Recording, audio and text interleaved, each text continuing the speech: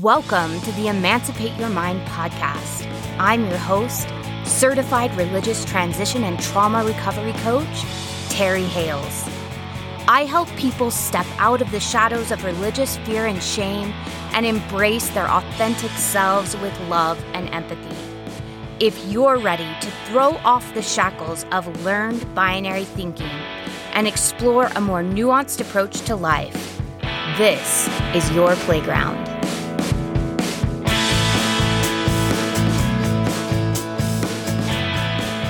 Hello, welcome back to the Emancipate Your Mind podcast.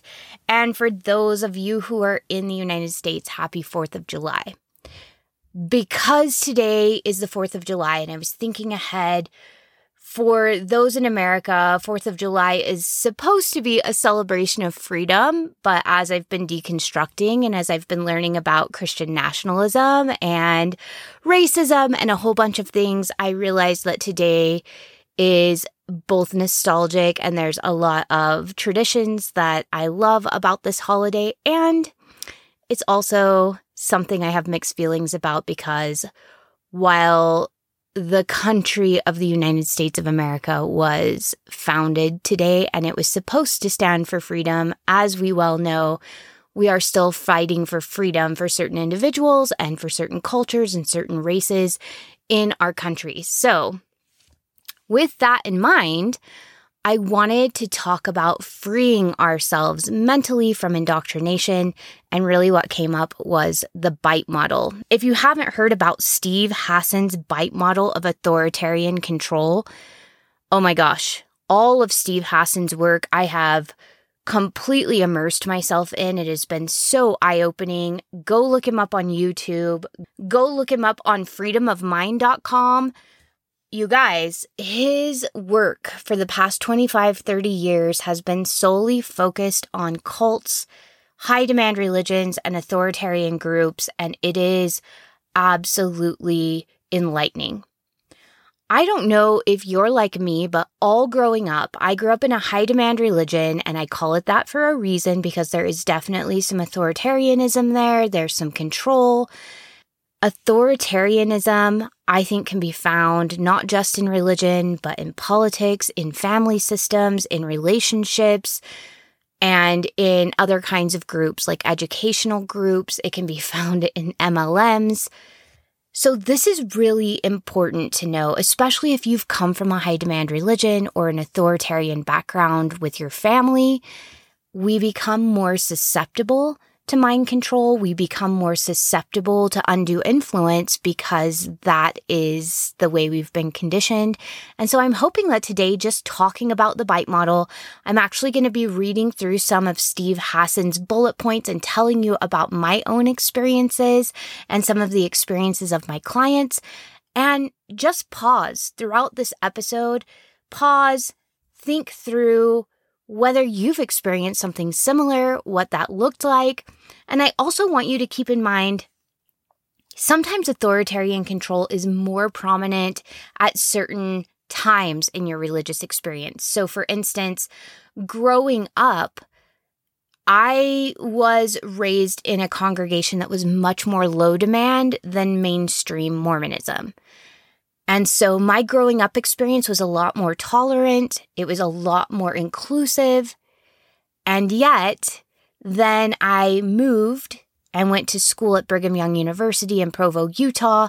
And there it was much more tightly controlled. The undue influence was a lot more apparent at BYU. And I would say that is where I really started to have thought reform.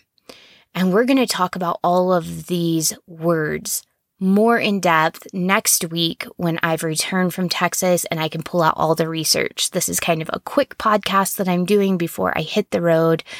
And this is something I've been wanting to talk about for months. And it's something I have studied for a couple of years now. And I thought, you know what? We're just going to go over this small little piece because it's really going to inform next week's podcast. So hang in there with me. I think this is actually going to be really fun, sort of a story time, if you will. A quick note, this is a trigger warning. You knew it was coming. This episode, we will be mentioning things like rape and sexual assault, physical torture, because those are on the extreme ends of authoritarian control. And please feel free to skip if that feels like it would be too much. We will not be getting into the details, but we will be mentioning those topics. So be aware of that before we deep dive into the BITE model and authoritarian control tactics. I really want to start at some of my earliest memories here. My mother was a convert to Mormonism, and she came from a very devout Methodist family, and she has several siblings. The one she's closest to, she has 5 sisters that she's very close to, and all of those found their own brand of Christianity. One of my aunts became fundamentalist Southern Baptist, several of them went to non-denominational churches, and my mom joined Mormonism. Now, my Mormon mother and my Southern Baptist aunt lived very close to each other. We lived in the same small town. And our Mormon chapel was actually in the same neighborhood with my Southern Baptist aunt, and we would see her all the time. She was such a nice woman. She would have my sister and I over for sleepovers. She had all boys, and so having my sister and I over, she'd brush our hair and braid our hair and cook with us in the kitchen, and I loved my time with my aunt. And yet at the same time, I also have memories of my aunt screaming at my mother as we're peeling out of the driveway, "You're going to hell, you're in a cult." And my mom feeling really defensive and honestly sort of inoculating us against this idea that we could ever be in a cult. And here are some of the things that my mom would bring up that my aunt just didn't have all of the knowledge or understanding, and so therefore she didn't know what she was talking about. The Southern Baptists hated the Mormons, and so therefore she had been poisoned by their rhetoric. I was told that it couldn't possibly be a cult because millions of people believed it. I was told it couldn't possibly be a cult because we believed in Jesus Christ just like every other Christian sect. I was told it couldn't possibly be a cult because look at all the good people I knew inside the cult. There were so many good people, and it was true. I was surrounded by loving, kind, compassionate people. I was also surrounded by people who were jerks, too. There's both, in and outside of religion.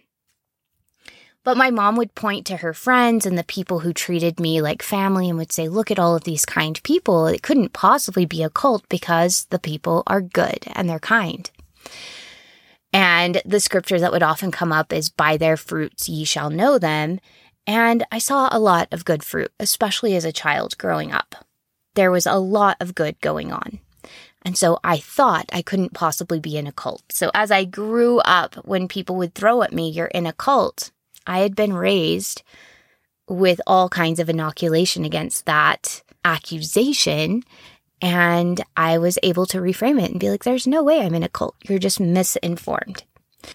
What I've learned since then is that cult behavior is actually present in a lot of human organizations and family systems and relationships. A cult can be as small as 2 people with one narcissistic authoritarian leader and a submissive follower. We see this a lot in narcissistic codependent relationships, but it can be as big as millions of people, and it's not size that determines whether it's a cult. It's not even unorthodox beliefs that determines whether something is a cult. You can believe really, really wonky things. You can believe some things that are really outlandish and outside the social norms, and that doesn't necessarily make it a cult either. How new the organization is doesn't determine whether something is a cult. What determines if something is a cult is whether they exercise undue influence, authoritarian control, and mind control behaviors. Some would call that brainwashing. And we're going to get into all of those various terms next week. But I really want to dive in today and talk about the 4 places where undue influence occur in organizations and family systems so that you can get curious about both your religion, your family system, and any other organizations you might belong to and decide, am I experiencing authoritarian control? Am I experiencing cult tactics? And so I think what's more important here, and I really love how Steve Hassan puts this, it's not so much labeling whether something's a cult or not a cult. It's identifying the behaviors that create undue influence in our lives and really keep us from critically thinking and making informed consent decisions. And making decisions with informed consent. So the BITE model refers to 4 kinds of authoritarian control. Behavior for the B, I is information, T is thought, and E is emotional control. So we're going to go through and pull these apart. He has several bullet points here. I'm going to put the link to his website, freedomofmind.com, where you can actually go through and visually see this. If you're a visual learner, you can listen while looking at the chart and pause at any time, take notes, really think, dig deep into your memories, and ask yourself, does this apply overall to my religious or family system? And are there times where maybe this does apply when it doesn't apply as much in other situations? Okay, let's start with behavior control. The overarching theme here is that they regulate an individual's physical reality. So we're talking all aspects of life. They dictate where, how, and with whom the member lives and associates or isolates. And this doesn't have to be a doctrine that's preached over the pulpit. This can be something that's implied or something that you kind of subtly get in trouble for or shunned for if you don't conform to the implied social expectation. So, for instance, I have fundamentalist clients who as children were only allowed to play with other children in their congregation because other Christians weren't real Christians. And then, of course, don't even get me started on Mormons, Jehovah's Witnesses, or Adventists, or Buddhists, or Jewish people. They were only allowed to play with an insular group of kids that went to their congregation. That is dictating where, how, and with who you live and associate.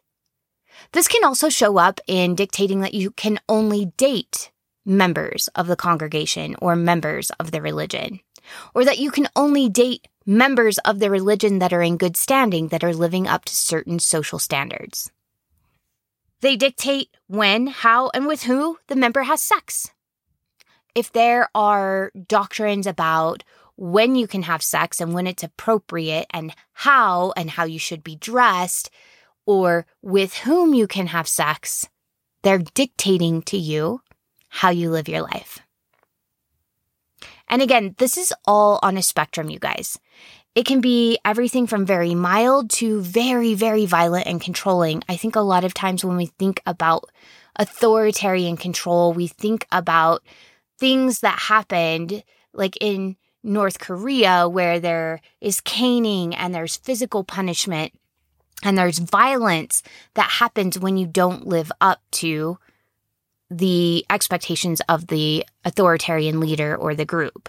But it can be milder too, from just disapproving looks or mild shaming as well. So it's not a all or nothing thing. This is not either it's an authoritarian group or it's not. It's more of a buildup. The more of these things ring true for your group, the more authoritarian and high demand it is, the more undue influence there is, the less ability to be individual and diverse and authentic, and the more harmful and destructive the organization or the family system is. So, as we're going through this, understand that there may be some of these that are very mild and some of these that are very prominent in whatever organization or system you're scrutinizing, and that it's on a continuum, okay? From low demand, high diversity and individuality to high demand, low diversity and individuality. So keep that in mind, that it is on a spectrum. And just because there are organizations that are worse than yours doesn't necessarily make yours healthy. Okay. They control the types of clothing and hairstyles you're allowed to wear. This was a big one for me. I remember shortly before I left, I already had questions, and I was in a leadership position with women who oversaw other women's groups in our bigger, broader area. And I was sitting in what was called a ward conference. I was in another congregation, and I was there to give talks and to build relationships with women in that congregation. And I was sitting in the pew, and one of the other women in the leadership position with me looked around and she said, "I just love coming to other congregations because it's the same as my own congregation. And it's like blinders were taken off of my eyes." And she said, "That person reminds me of sister so-and-so, and that person reminds me of brother so-and-so." And she went down the list, and I started looking around, and there were only 3-4 hairstyles that were different that I could see on the women. Many of them were wearing the same sort of skirt, the same sort of cardigan, the same layers. They had very similar makeup. There was no one with colored hair. There was no one with very, very, very short hair. There was no one with any sort of wild hairstyle, very few tattoos, no face piercings whatsoever. And I started looking around, and it felt like the Stepford Wives. And I looked at my own clothing. I was wearing the same LuLaRoe skirt, the same Down East basic shirt, and the same cardigan from Target that every single person around me was wearing. Different print, maybe. Same style. We were all dressed so similarly. We had similar mannerisms, similar hairstyles. If you're looking around and you're seeing homogeny, there's behavior control going on, whether it's verbal and explicit or whether it is much more covert and it's merely suggested, and there are shame and guilt barriers in place to keep people in line. They regulate your diet. They tell you what kind of food and drink is appropriate to consume. And there may be hunger and or fasting that goes along with your religion. In Mormonism, we had a monthly fast where we were not supposed to eat or drink for at least 2 meals. Most people interpreted that to mean 24 hours. So I went 24 hours without any water and without any food. And I often felt really awful because our bodies are not supposed to go 24 hours without water. So that was something we were supposed to do to draw close to God, and I often just felt sick and weak, and my blood sugar would get really wonky. But they also regulated diet. We had something called the Word of Wisdom, where we weren't allowed to drink tea or coffee, no alcohol or drugs. We were also supposed to eat meat sparingly. We were supposed to eat a lot of wheat, a lot of vegetables, and fruits. So I remember when I did a Whole30 diet, I got a lot of grief from active members because I wasn't eating wheat. I was cutting out wheat to see if it would help with inflammation. And there was some shame and some guilting going on there because I was choosing something different than what the Word of Wisdom said for my diet. There can be manipulation and deprivation of sleep. So this doesn't happen in like mainstream Mormonism, but if you go on a mission, you may work until late. You may have to wake up at the crack of dawn. You may have to wake up at 6 a.m. So deprivation of sleep can happen there. Deprivation of sleep definitely happened to me whenever I was a high school student. So high school students in the Mormon Church are asked to go to early morning seminary if they live outside of Utah. And so I would wake up at 5:30 in the morning to get ready for the school day so I could be at the church building by 6 o'clock, have an hour of Bible study or Book of Mormon study or Doctrine and Covenants study before heading up to the high school, completing a full day of high school, a full evening and afternoon of extracurricular activities and homework. I'd usually fall in bed about 11 o'clock or midnight, and then I'd have to wake up again at 5:30 in the morning to begin getting ready for school. And so I was definitely sleep deprived. There were times where, thank my lucky stars, I had a mother who understood that I needed 8 to 9 hours of sleep a night and that I was in a phase of growth that is equivalent to what a baby undergoes. Like mentally, physically, I was growing and changing at such a rapid rate. I was eating like crazy and I needed sleep because of all of the growth.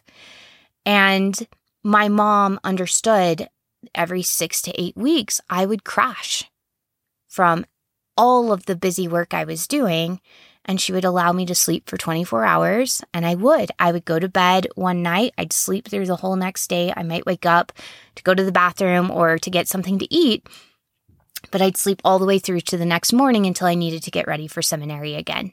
So I would miss about 4, maybe 5 days of seminary every year simply because I was so exhausted. And so sleep deprivation did happen at certain parts of my development because of religious expectations.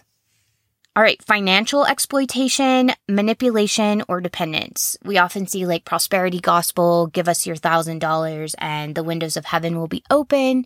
Tithing can fall under this umbrella, especially when we are demanding tithing from people who cannot feed themselves, pay their bills, clothe their children, or care for other necessities that they have. If we're having a multi-$100 billion corporation demanding a pittance from people who are barely scratching by, that is financial exploitation. It's financial abuse. They restrict leisure, entertainment, and vacation time. So if you find that you feel guilty, if there are indoctrinated messages that you should never be idle, that an idle mind is the devil's playground, for instance, or that your time here is limited and you're going to be held accountable for how productive you are with your time here, or they physically restrict you from taking vacations, going home to see family, or restricting your leisure. Or if they restrict your entertainment, they tell you what you can watch and what you can't watch. For instance, in LDS societal norms, some would say this is just the culture. It's very frowned upon to watch R-rated movies. For some, they take it even further and say PG-13. I was definitely told if I didn't want my children to watch it, that I shouldn't watch it myself as an adult. But there are some very difficult things we need to confront, like the Holocaust, like racism, like violence, like war, that I was largely ignorant of because I couldn't watch R-rated topics. It's not even that it was an R-rated movie. It's that the topics were so graphic and so violent that it was difficult to depict them without an R rating. And so I was very sheltered from a lot of the harm that was happening in the world and genocide and some of the atrocities because those things were R-rated. If you're restricted on music you can listen to or entertainment you can listen to, if they dictate to you instead of you dictating to yourself, it's a problem. Major time spent with group indoctrination and rituals and or self-indoctrination, including the internet. So if you are told you must be at your meetings every week, if there are several meetings a week that you're required to go to, if on top of that you're required to do personal study every day or personal research that's all approved by the church or the organization, chances are you're being indoctrinated. That's authoritarian control. If you have to be immersed in it over and over again, or the threat is that you would fall away, that's indoctrination. Permission required for major decisions. So if you need to ask an ecclesiastical leader whether you can get on birth control, whether you can have a vasectomy, whether you can get a divorce, whether you can get married, whether you should have a baby, whether you should go to college. If you have to ask for permission to make these decisions, authoritarian control is at play. Rewards and punishments used to modify behaviors, both positive and negative. So if there are rewards for doing it the way the church wants you to, like higher callings or praise or awards or certifications or acknowledgments, or if there are punishments like you can't go to the temple or you can't participate in certain ceremonies, you can't bless your baby, you can't hold the priesthood, you can't hold certain callings, you can't say certain prayers, you can't take the sacrament or communion, that's authoritarian control. If they discourage individuation and encourage groupthink, again, that Stepford Wives feeling, right? If everybody feels homogenous, that's a red flag.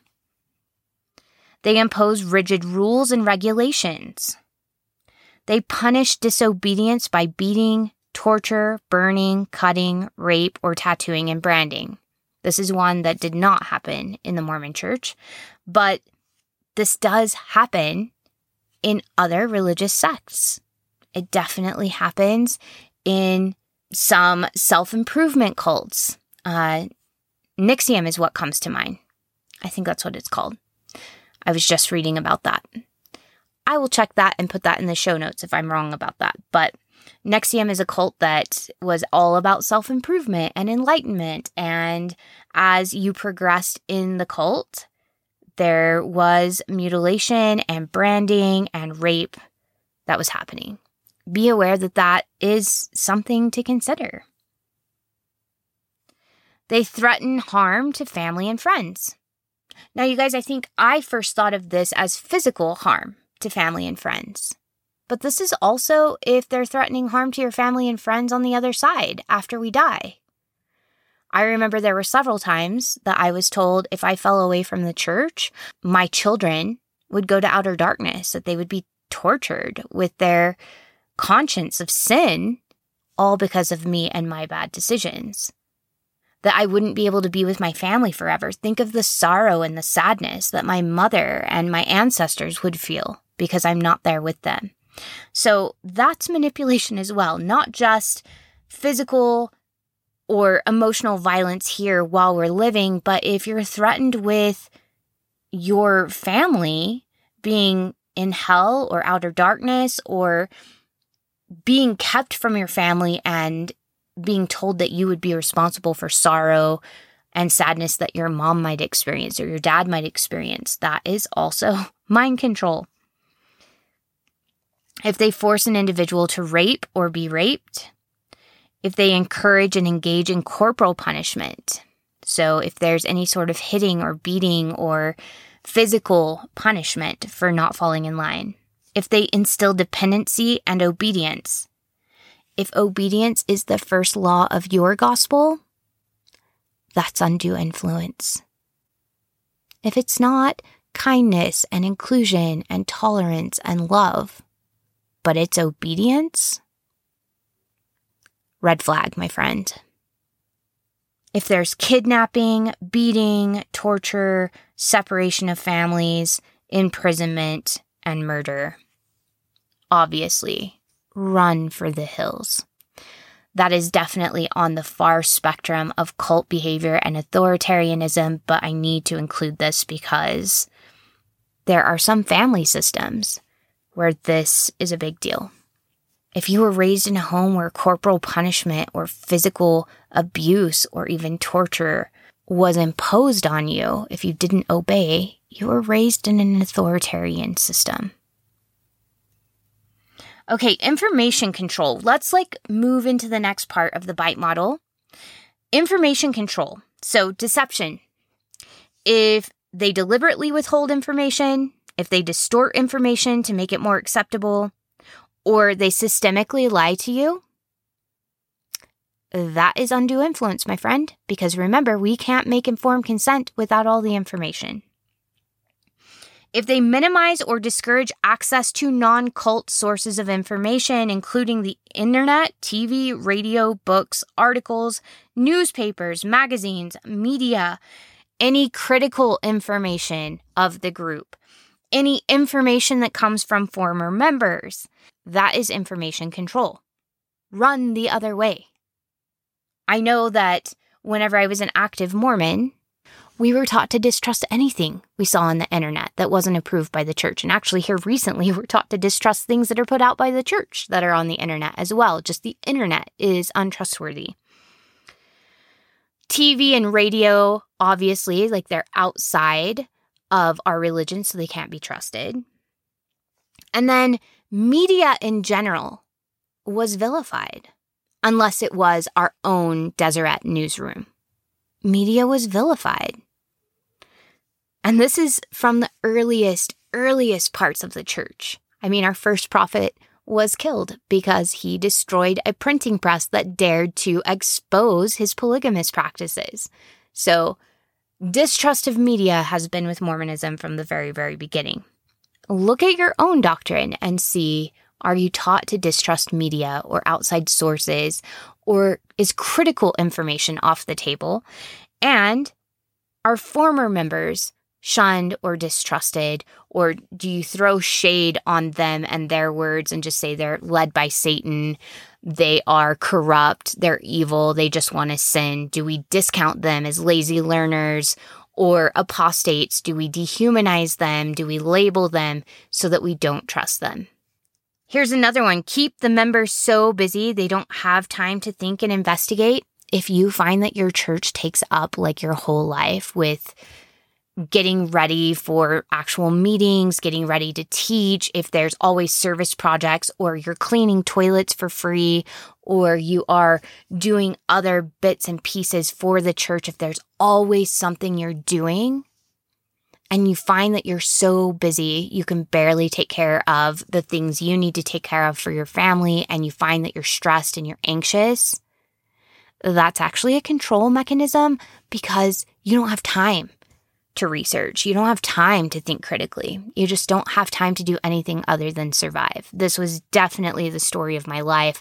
I often would have, anywhere from 1 to 3 callings on top of an assignment to visit certain sisters in the ward. And then I would also have expectations for scripture study and prayer and temple attendance on my own time as well.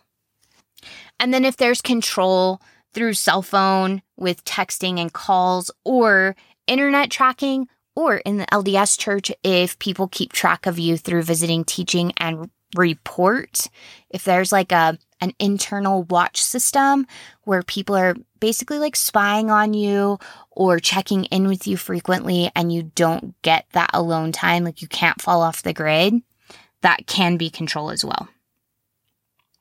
All right, they compartmentalize information into outsider versus insider doctrines.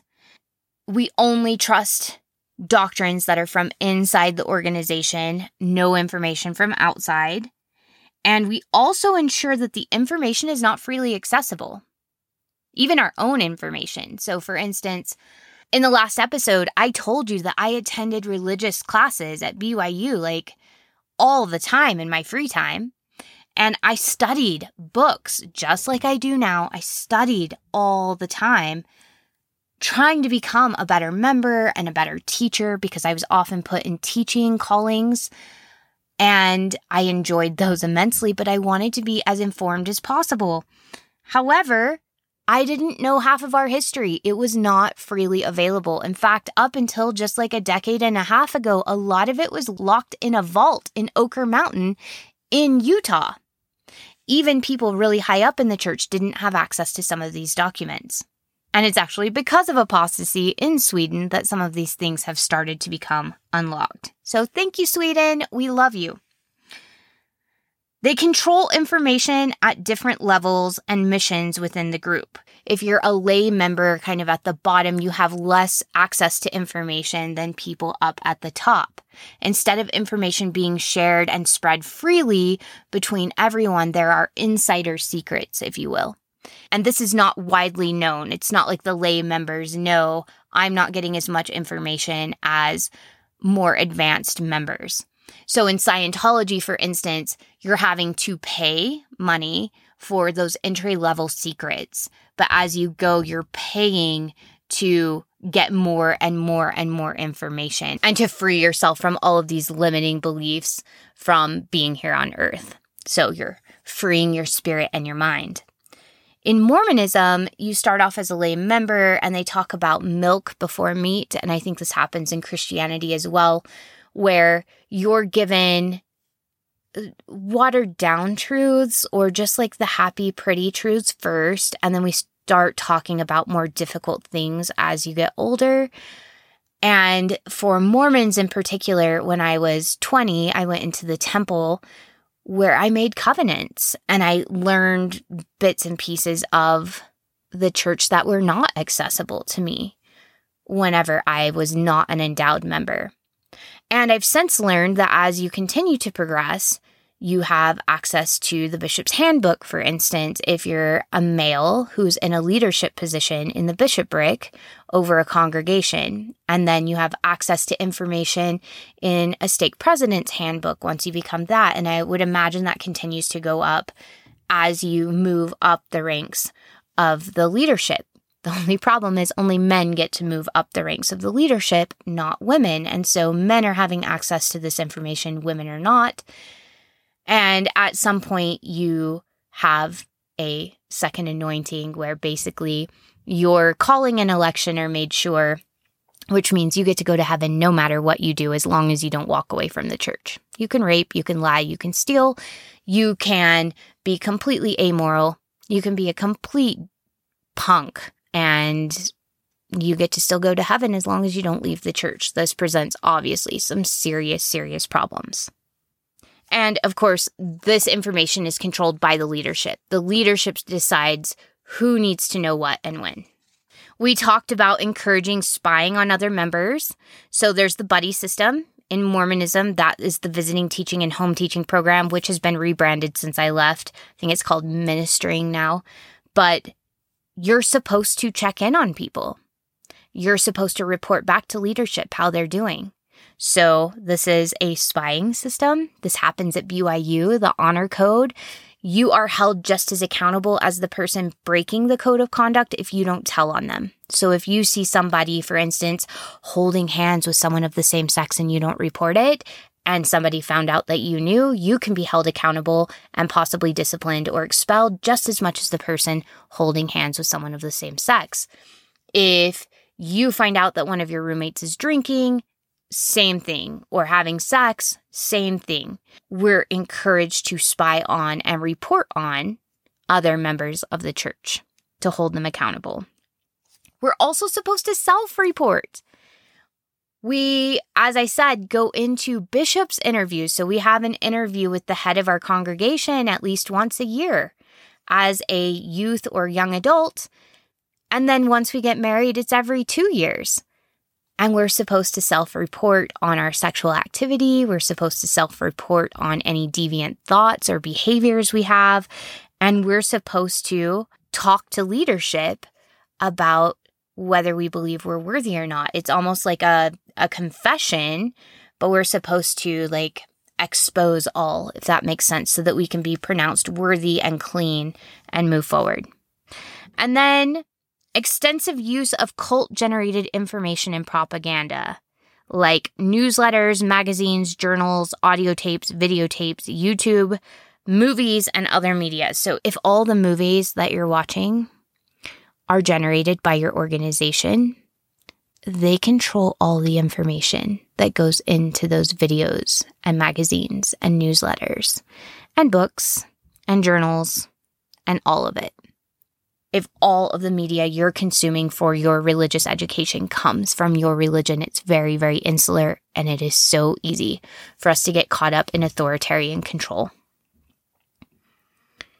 If you find that people are misquoting statements or using them out of context from non-cult sources, and this was a huge one for me. I often heard how other religious leaders would say such great things about Mormonism, but when I would go and actually look up the entire quote online, It was often taken out of context, or it was misquoted. In fact, a really glaring example when I started reading the Joseph Smith papers. So the Joseph Smith papers are like every single thing that Joseph Smith ever produced during his life. It's these huge volumes of texts that the church historians are putting together. In the very beginning was a quote from a famous scientist. And as I was reading through it, his words were glowing, but I noticed there were ... dots in there a lot. So he would say the Mormon church ...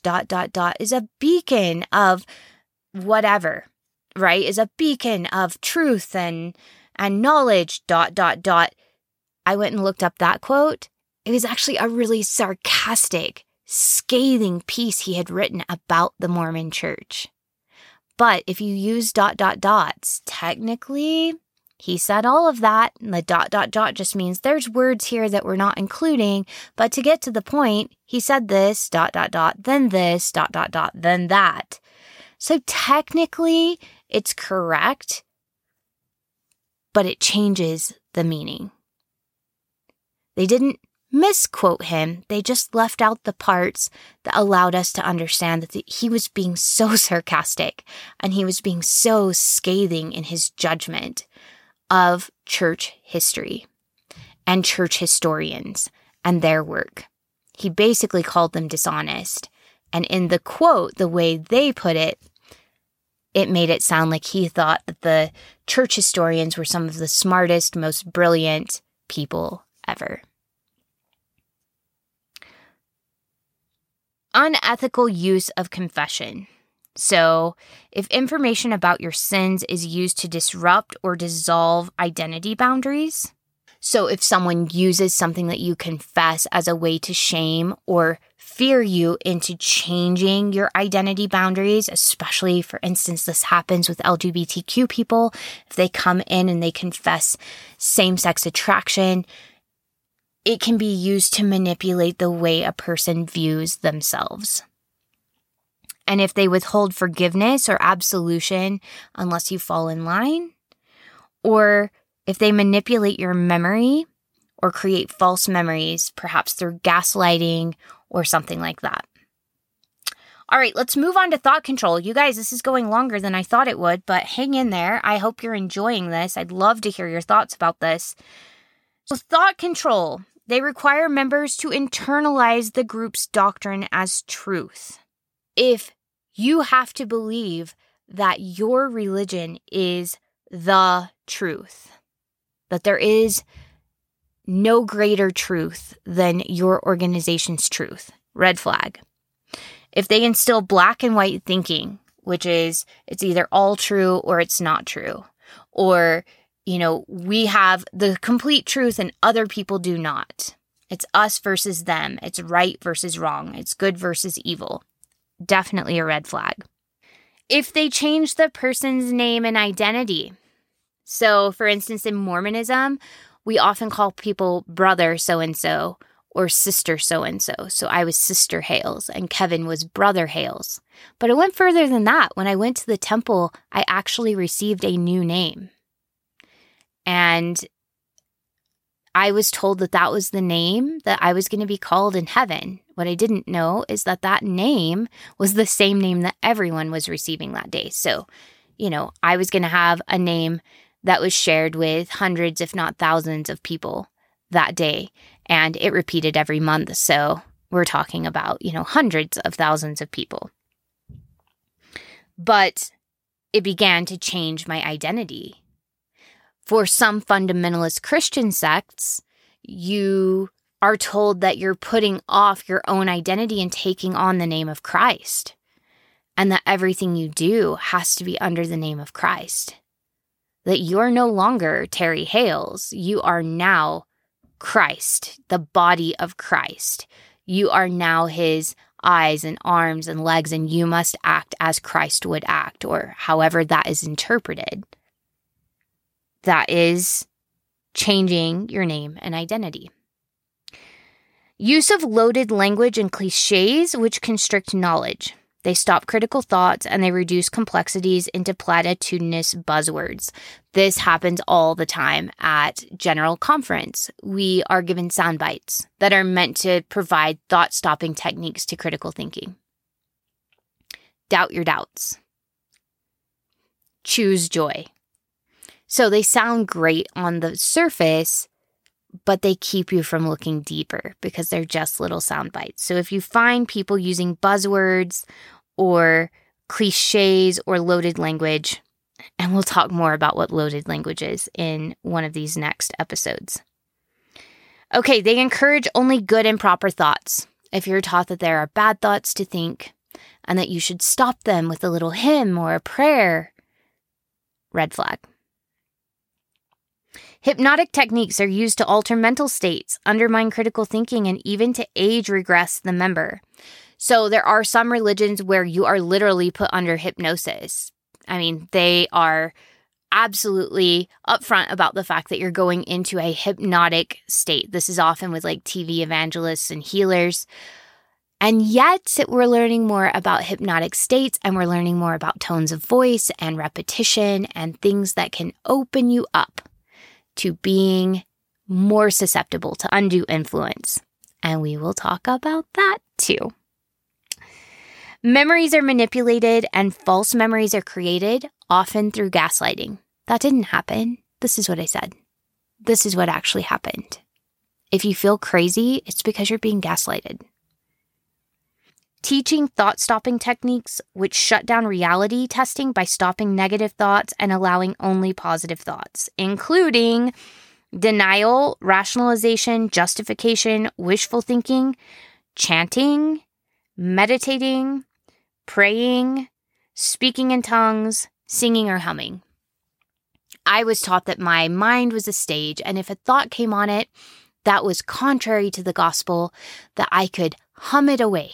I could sing it away. I could pray it away. I know several LGBTQ people were taught that they could pray the gay away. That every time they had a thought about being attracted to someone of the same sex, that they could just sing a hymn or they could pray and God would take that thought away. And granted, those are thought-stopping techniques, and temporarily we can think about something different, but it keeps us from getting curious about our emotions and our thoughts and our beliefs and the internal turmoil we have whenever we have cognitive dissonance. Huge red flags there. Rejection of rational analysis, critical thinking, or constructive criticism. So if you're not allowed to think logically, and if thinking logically is actually looked down on, we actually have a scripture that says, "For when they are learned, they think they are wise, and they hearken not to the counsels of God." So anytime someone was educated and used logic or critical thinking, this scripture would come up as, "Look at you.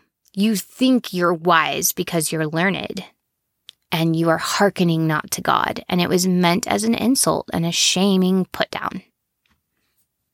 In fact, I have a sign on one of my shelves downstairs in my living room that says all of my friends are feminists, intellectuals, and homosexuals, because those were identified as the three main threats to the church.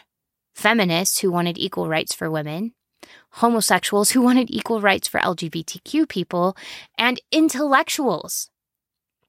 Historians that were looking critically at the history and applying logic, scientists, activists, public speakers, educators, people who were looking at the information and going, now, wait a minute, they were identified as primary enemies of the church. And I happen to be two of those things, so apparently I'm like a double enemy. And I'm okay with that, because I like who I am. All right. They forbid critical questions about the leader, doctrine, or policy allowed. I told you in the last episode, I actually covenanted. I made an oath, I believed, with God to never speak evilly of the Lord's anointed. There are quotes that say, even if the criticism is true, we shouldn't criticize the leaders. That is authoritarian control. Labeling alternative belief systems as illegitimate, evil, or not useful. I think this happens in every single religion where we believe we have the truth and that other people do not have at least as much truth as we have. And last, emotional control. They manipulate and narrow the range of feelings. Some emotions and/or needs are deemed as evil, wrong, or selfish. We've talked about this in so many episodes. Anger is of the devil. Fear not. Doubt not. Vanity is a sin. Thinking too much of yourself is a sin. Self-love is a sin. Jealousy or envy is a sin. If there's certain emotions you're not allowed to get curious with, then we are narrowing our range of emotions. And when we narrow our range of emotions, we cut off our ability to hear our inner wisdom. We cut off our intuition. This is a huge problem because when we cut off our access to our authentic self, we are more easily manipulated. We're more easily controlled. We lose who we authentically are. We lose our wants, our needs, our desires, our value system. And it's easier for someone to supplant their wants, their needs, and their value system into us. They teach emotion-stopping techniques to block feelings of homesickness, anger, doubt. Again, sing a hymn, say a prayer, meditate. They make the person feel that problems are always their own fault, never the leader's or the group's fault. All the time, you guys, when I left, people would say, well, you just misinterpreted that. Well, that was your own perfectionism. That was your fault. The church is perfect. The people aren't. I can't believe you let yourself get offended by imperfect people and turned away from God. It was always because I was wrong and I was flawed, not the belief system or the leader's interpretation of the belief system itself. It was never that the actual doctrine was harmful. It's that I misunderstood the doctrine. They promote feelings of guilt or unworthiness, such as identity guilt, or that you're not living up to your potential, or that your family is deficient. This happened a lot to people who were in single families, or families in which one parent was active, but the other parent was not. Your past is suspect.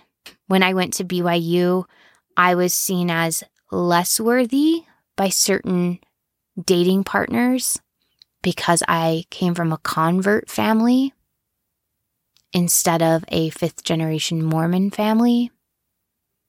So my past was suspect because I hadn't grown up with the same rigidity as other people.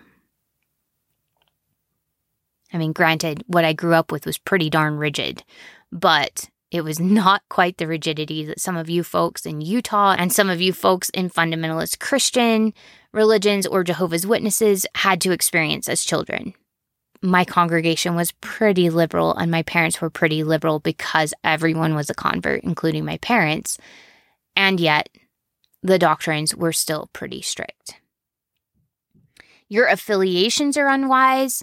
I used to be asked every time I would go in for a bishop's interview if I associated with any groups that went against church policy. That kept me from associating with LGBTQ groups and LGBTQ activism groups. I could lose my temple recommend, which essentially is the ability to have salvation and to live in the highest degree of heaven with my family and my kids. My family and kids were held hostage if I associated with LGBTQ groups or feminism groups.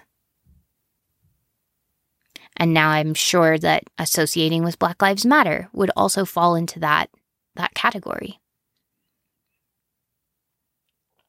Your thoughts, feelings, and actions are irrelevant or selfish.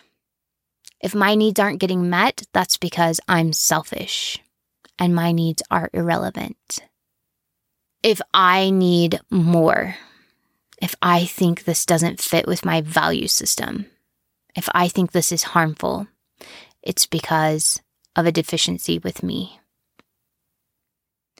Social guilt, and then also historical guilt. They also instill fear, such as the fear of thinking independently. The outside world. You guys, I was so scared to leave Mormonism. I had been told that the world was a big, bad place, and that without Mormonism, it was so scary and I would be gobbled up and spit out, basically. It was so scary to think about leaving and not just living myself in this quote-unquote dark and dreary world, but also raising my kids in the world. I mean, it was a very real terror when I left, that I was going to go live in this outside world that was cruel and unkind, and it's been like exactly the opposite of that, you guys. So many accepting, beautiful, wonderful people. Do bad things still happen? Absolutely. And there's so many good people that rise up. It's just like, I think his name is Mr. Rogers. It's just like he said, you know, when bad things happen, look around you for the helpers. Look for the people who are lifting other people up. It's not the scary place we're taught it is in religion. We have fear of enemies. Unseen enemies come to mind for me. That Satan and his minions wanted to see me fall. I was constantly surrounded by invisible demons and followers of Satan who were trying to get me to make bad decisions. That was so scary, you guys. I had so much anxiety about that. When I was left alone at home, I would lock all my doors and windows. And not only that, like I would stay in a room with a blanket around me when my husband was deployed because I thought my house could possibly be full of demons. It was so scary. That was so harmful. They instill the fear of losing one's salvation, leaving or being shunned by the group, others' disapproval, and historical guilt. Number 6, extremes of emotional highs and lows. There's love bombing and praise one moment, and then declaring you are a horrible sinner the next. I can't tell you how many times people are like, no, the church's message is so positive and kind. Yes, on one side of the coin, there is all of this beautiful language about our potential, about the ability to be with people we love for eternity, about God's love for us. But there's always an if we meet a certain requirement. Families can be together forever if we obey Heavenly Father's plan. Many are called, but few are chosen. There are always stipulations. So on the one hand, we're told how beautiful and wonderful we are, and on the other side of that coin, sometimes by the very same person who said all the beautiful things, sometimes in the very same sermon, we're told that we're horrible sinners. That creates cognitive dissonance. And this is what I've learned about cognitive dissonance. When we're told that we're beautiful and worthy and loved and that we're enough, but we're also taught that we're carnal and devilish and evil and that God can't stand to be in our presence unless we are saved, those two things in our brain create conflict, and our brain does not like cognitive dissonance. So this is what happens. I'm sorry, you guys, I am going full on preacher here because I am so passionate about this. This is what happens when we're in cognitive dissonance. We have to reject one of those things in order to bring our lives, our beliefs, our actions into equilibrium. So we either reject the idea that we're worthy of love and belonging, which is what I did for 30 years of my life, or we reject the belief system that tells us that we're not worthy of love and belonging.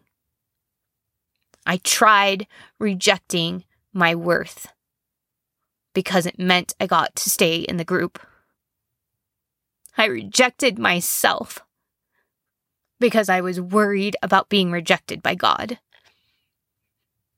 But when I finally realized through therapy and so much self-work that I was worthy of love and belonging, I could no longer accept a God that thought anything less of me.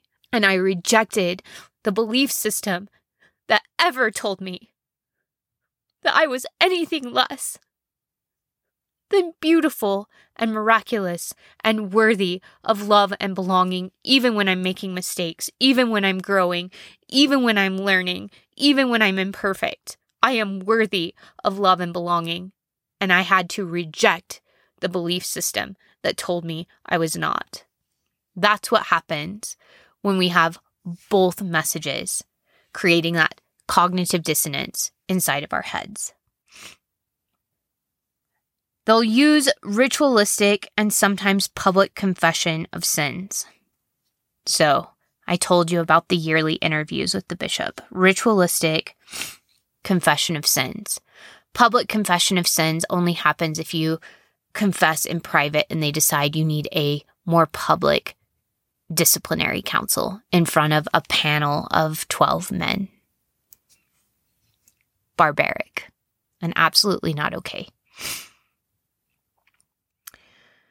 Phobia indoctrination, inculcating irrational fears about leaving the group or questioning the leader's authority, so that there's no happiness or fulfillment possible outside the group. A few years ago, we had an apostle in our church say, "Where will you go? What will you do?" There's no real happiness outside the church. This is where we're happy. This past week, we had a youth speaker, a popular youth speaker in the Mormon church, tell the youth in the church to look at the people inside the church and see how happy they are. And then look at the people who leave, who are grieving and unraveling trauma, to look at them and see how miserable they are. Basically telling them, there's no happiness outside the group. I don't care how miserable you are happier here than you will ever be out there. That there are terrible consequences if you leave: hell, demon possession, incurable diseases, accidents, suicide, insanity, 10,000 reincarnations, etc.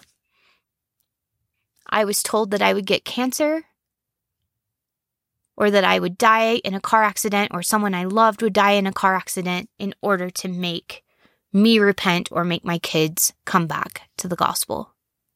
That's not love. That's control. I was told I'd lose my business. I'd endure a horrible divorce, that bad things were coming for me, that my kids would be delinquent. That's not love. That is control. There's shunning of those who leave, and there's the fear of being rejected by family and friends. And I don't care if shunning is a doctrine or if it's just something that happens because now you're an outsider and you can't be trusted. The fear of losing family and friends is one of the biggest fears when we deconstruct because of authoritarian control. There's never a legitimate reason to leave. Those that leave are called weak, undisciplined, unspiritual, worldly, brainwashed by family or their therapist, or seduced by money, sex, or rock and roll. I can't tell you how many people told me I left because I wanted to sin.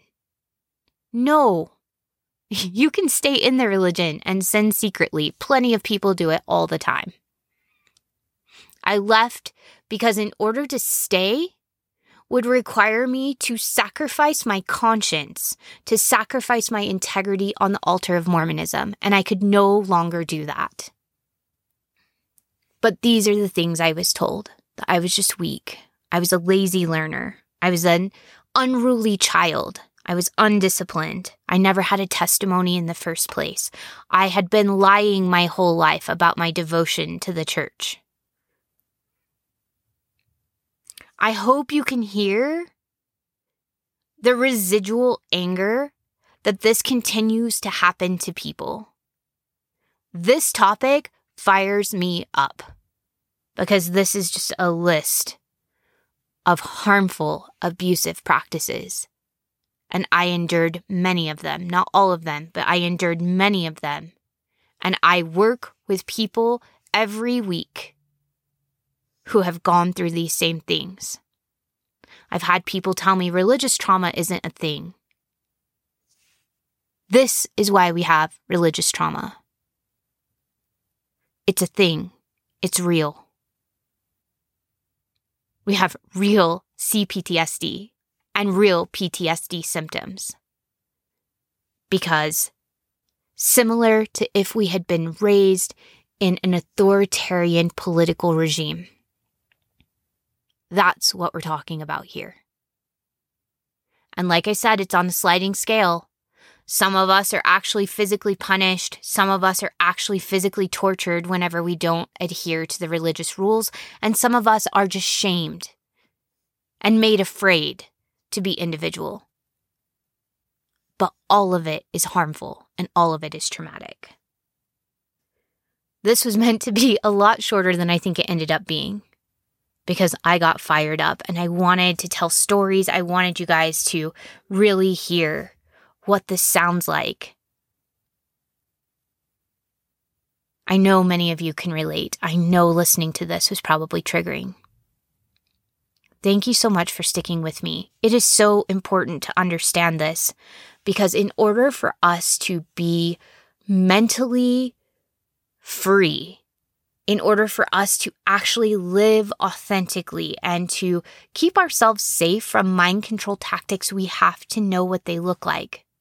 Especially those of us who have come from authoritarian backgrounds, whether we've come from authoritarian family systems or authoritarian religions, we're so much more susceptible.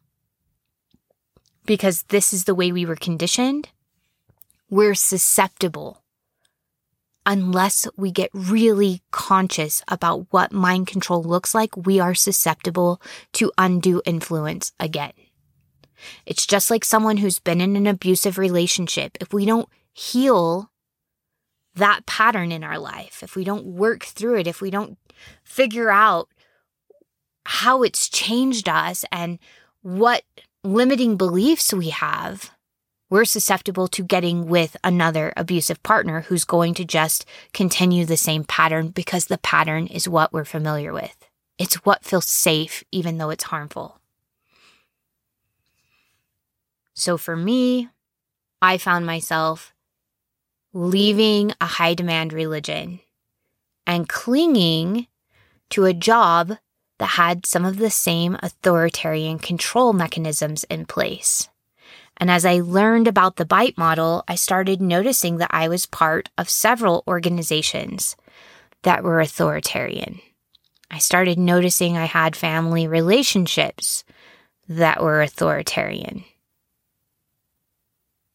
Learning about this not only helped me free myself from authoritarian control and indoctrination from my religion, but allowed me to set boundaries with family members, allowed me to set boundaries with organizations that had that authoritarian control, and to keep myself separate from the control and to push back and to think critically, or to leave altogether. I believe that there are very few organizations that don't have any authoritarianism in them. So we're not looking for perfect organizations. We're not looking for perfect relationships or family systems, but we're looking to take back our power, to be able to critically think, to be able to recognize mind control when it's happening, and to then question it and turn on our critical thinking ability so that we can push back. I honestly think sometimes people use control and they don't mean to. It's just how they were raised. And they were raised that way because their parents were raised that way. Authoritarian control was an easy way to manipulate and control people, to get them to fall in line and to get cooperation. And it's also traumatic. So we're in a day and age where we're really lucky. We're changing the way that we do things. It's painful, but we're making progress. And once we make progress and we allow ourselves to break free from chains of undue influence, we get more diversity. It's okay to be different. We have more creativity. We have more vulnerability. We have more ability to innovate solutions to age-old problems.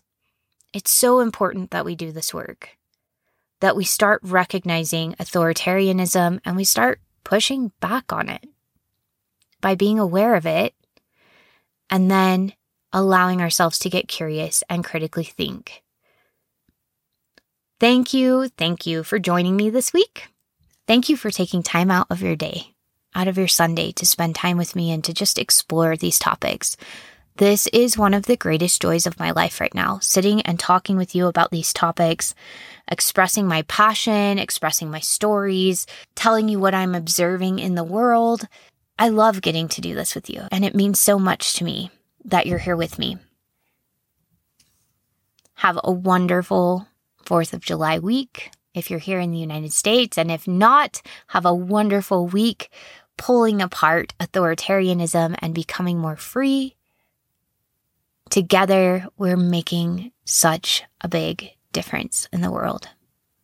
We are the change makers, and it feels really good to be united with you and all of the change makers out there in the world who are dismantling systems of oppression and creating more space for freedom.